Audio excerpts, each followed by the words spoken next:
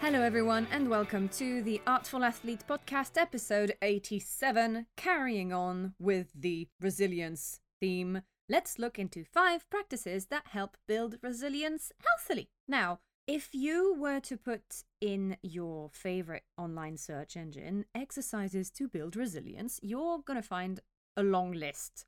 Actually, you're going to find multiple lists, long lists and short lists full of wisdom. But I went through a few for you, and I'm actually going to link a couple of those articles in the episode description if you're interested to read more about these practices. This little top 5 is a blend of these lists and some of the work I've done on myself over the years. Doing this work has made me a better artist and actually a better creator, and helped me be connected to the bigger picture, and also more connected and in tune with myself and my vision and my goals. And having that connection has actually fostered the drive.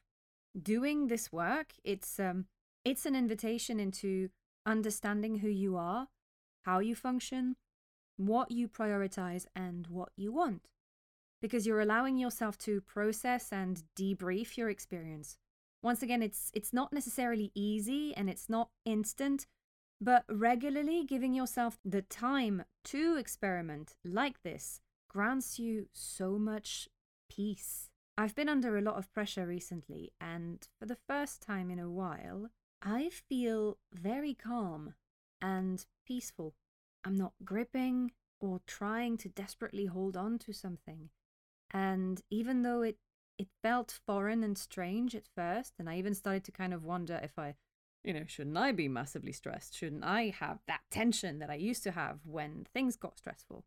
It's not that, that I should be panicking necessarily, but wondering if I wasn't supposed to have a stronger response. And I looked into this too, and ultimately understood that, nope, I'm not dissociating, I'm not fighting, I'm not running away at this point. I'm just standing and carrying on being myself through this experience, allowing for things to unravel and for me and my emotions to unravel through them too. I shared this train of thought with a friend actually recently, and she just said, well, I think it's maybe because you've been working on yourself for so long. You've done the work and it's working with you.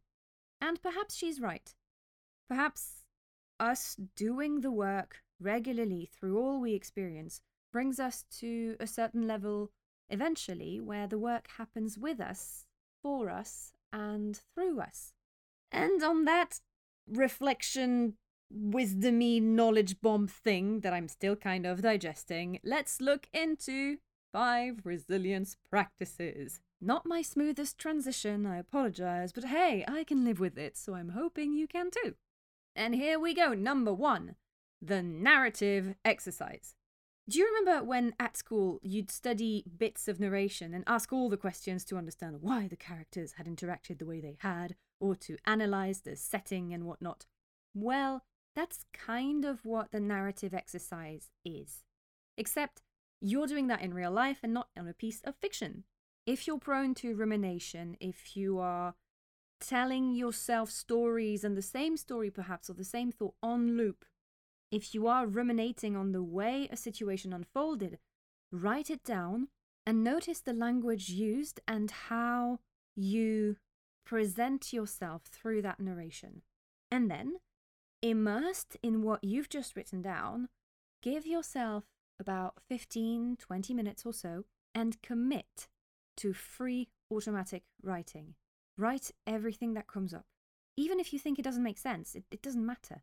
Let the thoughts pour out of you.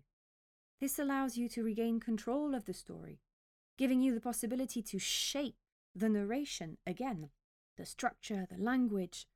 It's a challenge. So my advice to you would be to start off small with perhaps just something that happened in your day, and then build yourself up gradually to then use this exercise on moments that still weigh on your mind. Number 2, purpose. We're humans, And if the centuries of philosophy and study of mankind have taught us anything, is that we all need one. I think for some of us, it's something that manifests itself early and that is innate even. But it's not always the easiest thing to put into words or to accept. One of the first things I remember I did when I was looking into building something for myself was to go through the Ikigai exercise, which is a series of questions to help you connect to your reason for being. And you can apply that to your reason for creating a business or your reason for launching a podcast, finding your voice, all of this. It really fosters a deep conversation with yourself, what you want, and who you are at this moment in time. The Ikigai is a series of questions to help you connect to your reason for being. That's literally what Ikigai means. And so every so often, some of the questions come back because something in me needs reinforcing. Maybe the answer I gave 3 months ago is not the answer I would give today. So revisiting this is a nice way of checking where you were and where you are now.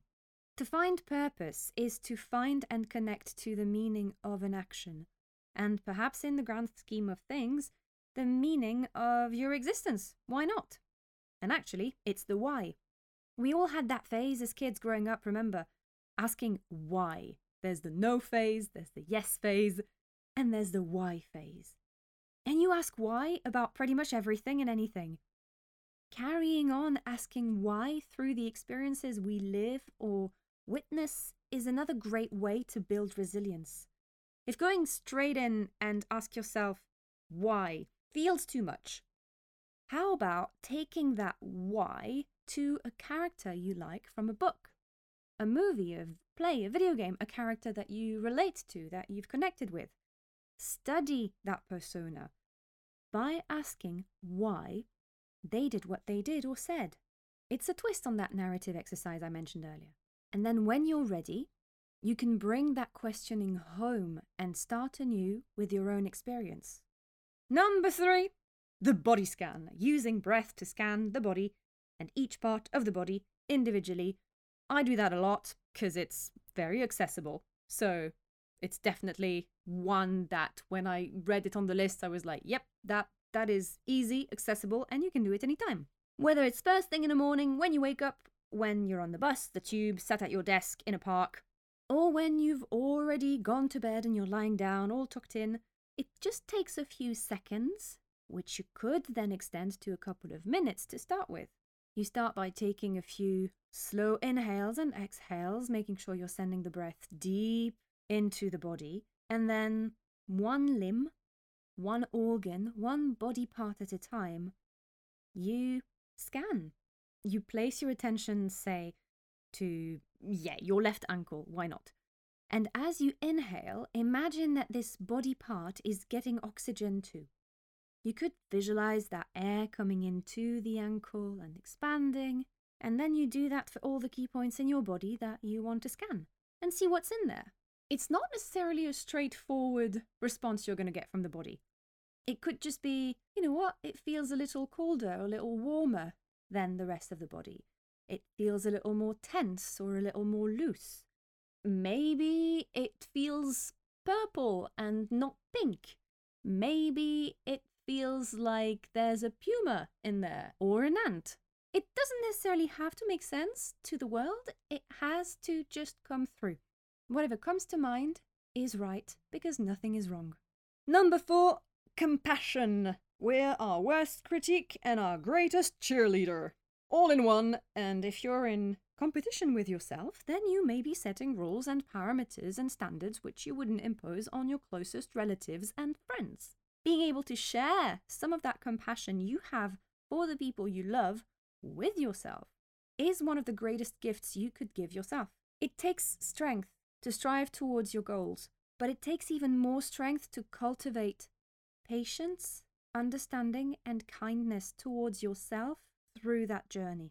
Compassion and cultivating a compassionate heart in life is actually a great way to build a protective emotional mechanism thing which will help refrain the reflex of beating yourself up or of being too hard on yourself. Because that bad boy of things leads to tension, to negative self-talk, to the loss of drive, and sometimes even to destructive behaviors, because we're being so hard on ourselves. So being able to slow down, give yourself a hug, to listen to yourself actively and not discard anything. Say you had a tough day and you didn't accomplish as much as you'd planned for X or Y reason. Can you be realistic and encouraging at the same time? So treat yourself as you would a loved one or a stranger. I do that through writing when I'm alone, by talking to myself out loud, letting it out of the head and into the world. It stops the rumination and fosters an opening and a conversation with myself. Because if you just let it whirl inside the head or the body constantly, it just stays trapped and it feeds the negative talk, it feeds the tension, it feeds all the things that then stop us from carrying on to strive towards our goals. So take things out of the head and into the real world. And last but not least on this little top 5, forgiveness. Oh, she saved the tough one for last, and it's such a sensitive subject as well. Woohoo! Forgiveness is a lot more complicated than it sounds. Forgiving is basically a letting go. Letting go. We're back on the letting go stuff. I keep on mentioning that regularly, but because it's very helpful for so many reasons. It alleviates stuff, makes the brain, the mind, the body, the emotions, the breath feel lighter. It's always about letting go of something or making space for something new, isn't it, as well? Well, not always. If not always, then a lot of the times, okay? A few journals and research I found when preparing this episode pointed at forgiveness, highlighting the mental and physical benefits of cultivating a practice of forgiveness. You're letting go of the weight of the resentment for your own sake. It doesn't mean that the other person is free of charge or that you now have to be friends. No, the recommended practice is to see if whatever you're feeling when it comes to that situation, if it awoke a specific feeling, an emotion, if it highlighted perhaps a need that you had, a value you stand for that was not being respected, or if even there is actually a pattern that repeats itself. Forgiveness is something you do for yourself by studying the narrative and its characters. It's probably the toughest and the most challenging emotionally, but it's also the most building, and the one that really, I feel, allows you to jump forward in time, to bring yourself to new heights. It's like, you know, when you go on a hike and you make it to the top of a mountain or a hill, I feel forgiveness for me has a similar essence. It's not an easy journey, but when you get to the top, the view is lovely. The air is crisp and fresh. There's perhaps wind and a wonderful sunset or sunrise, or just sun, or just night. But there's so much lightness and awareness of time and yourself and nature and existence. This has gotten way too deep and by comparison as to what I had in mind. But hey, this is kind of my vision of things. So it's the most challenging, but it's also the most building. I wouldn't necessarily recommend going straight in there with the biggest traumas if you've not been accompanied by someone, or if you've not healed from those to a certain extent. In the episode description, if you're interested, I'm actually going to include the link to the 9 Steps to Forgiveness practice, which I discovered over on the Greater Good in Action website. I discovered this website a while ago, and it's a science-based publication to building a mindful life. So it's actual brain and body science stuff to feed yourself so that you can embrace mindfulness, but it's the science behind it that's explained as well.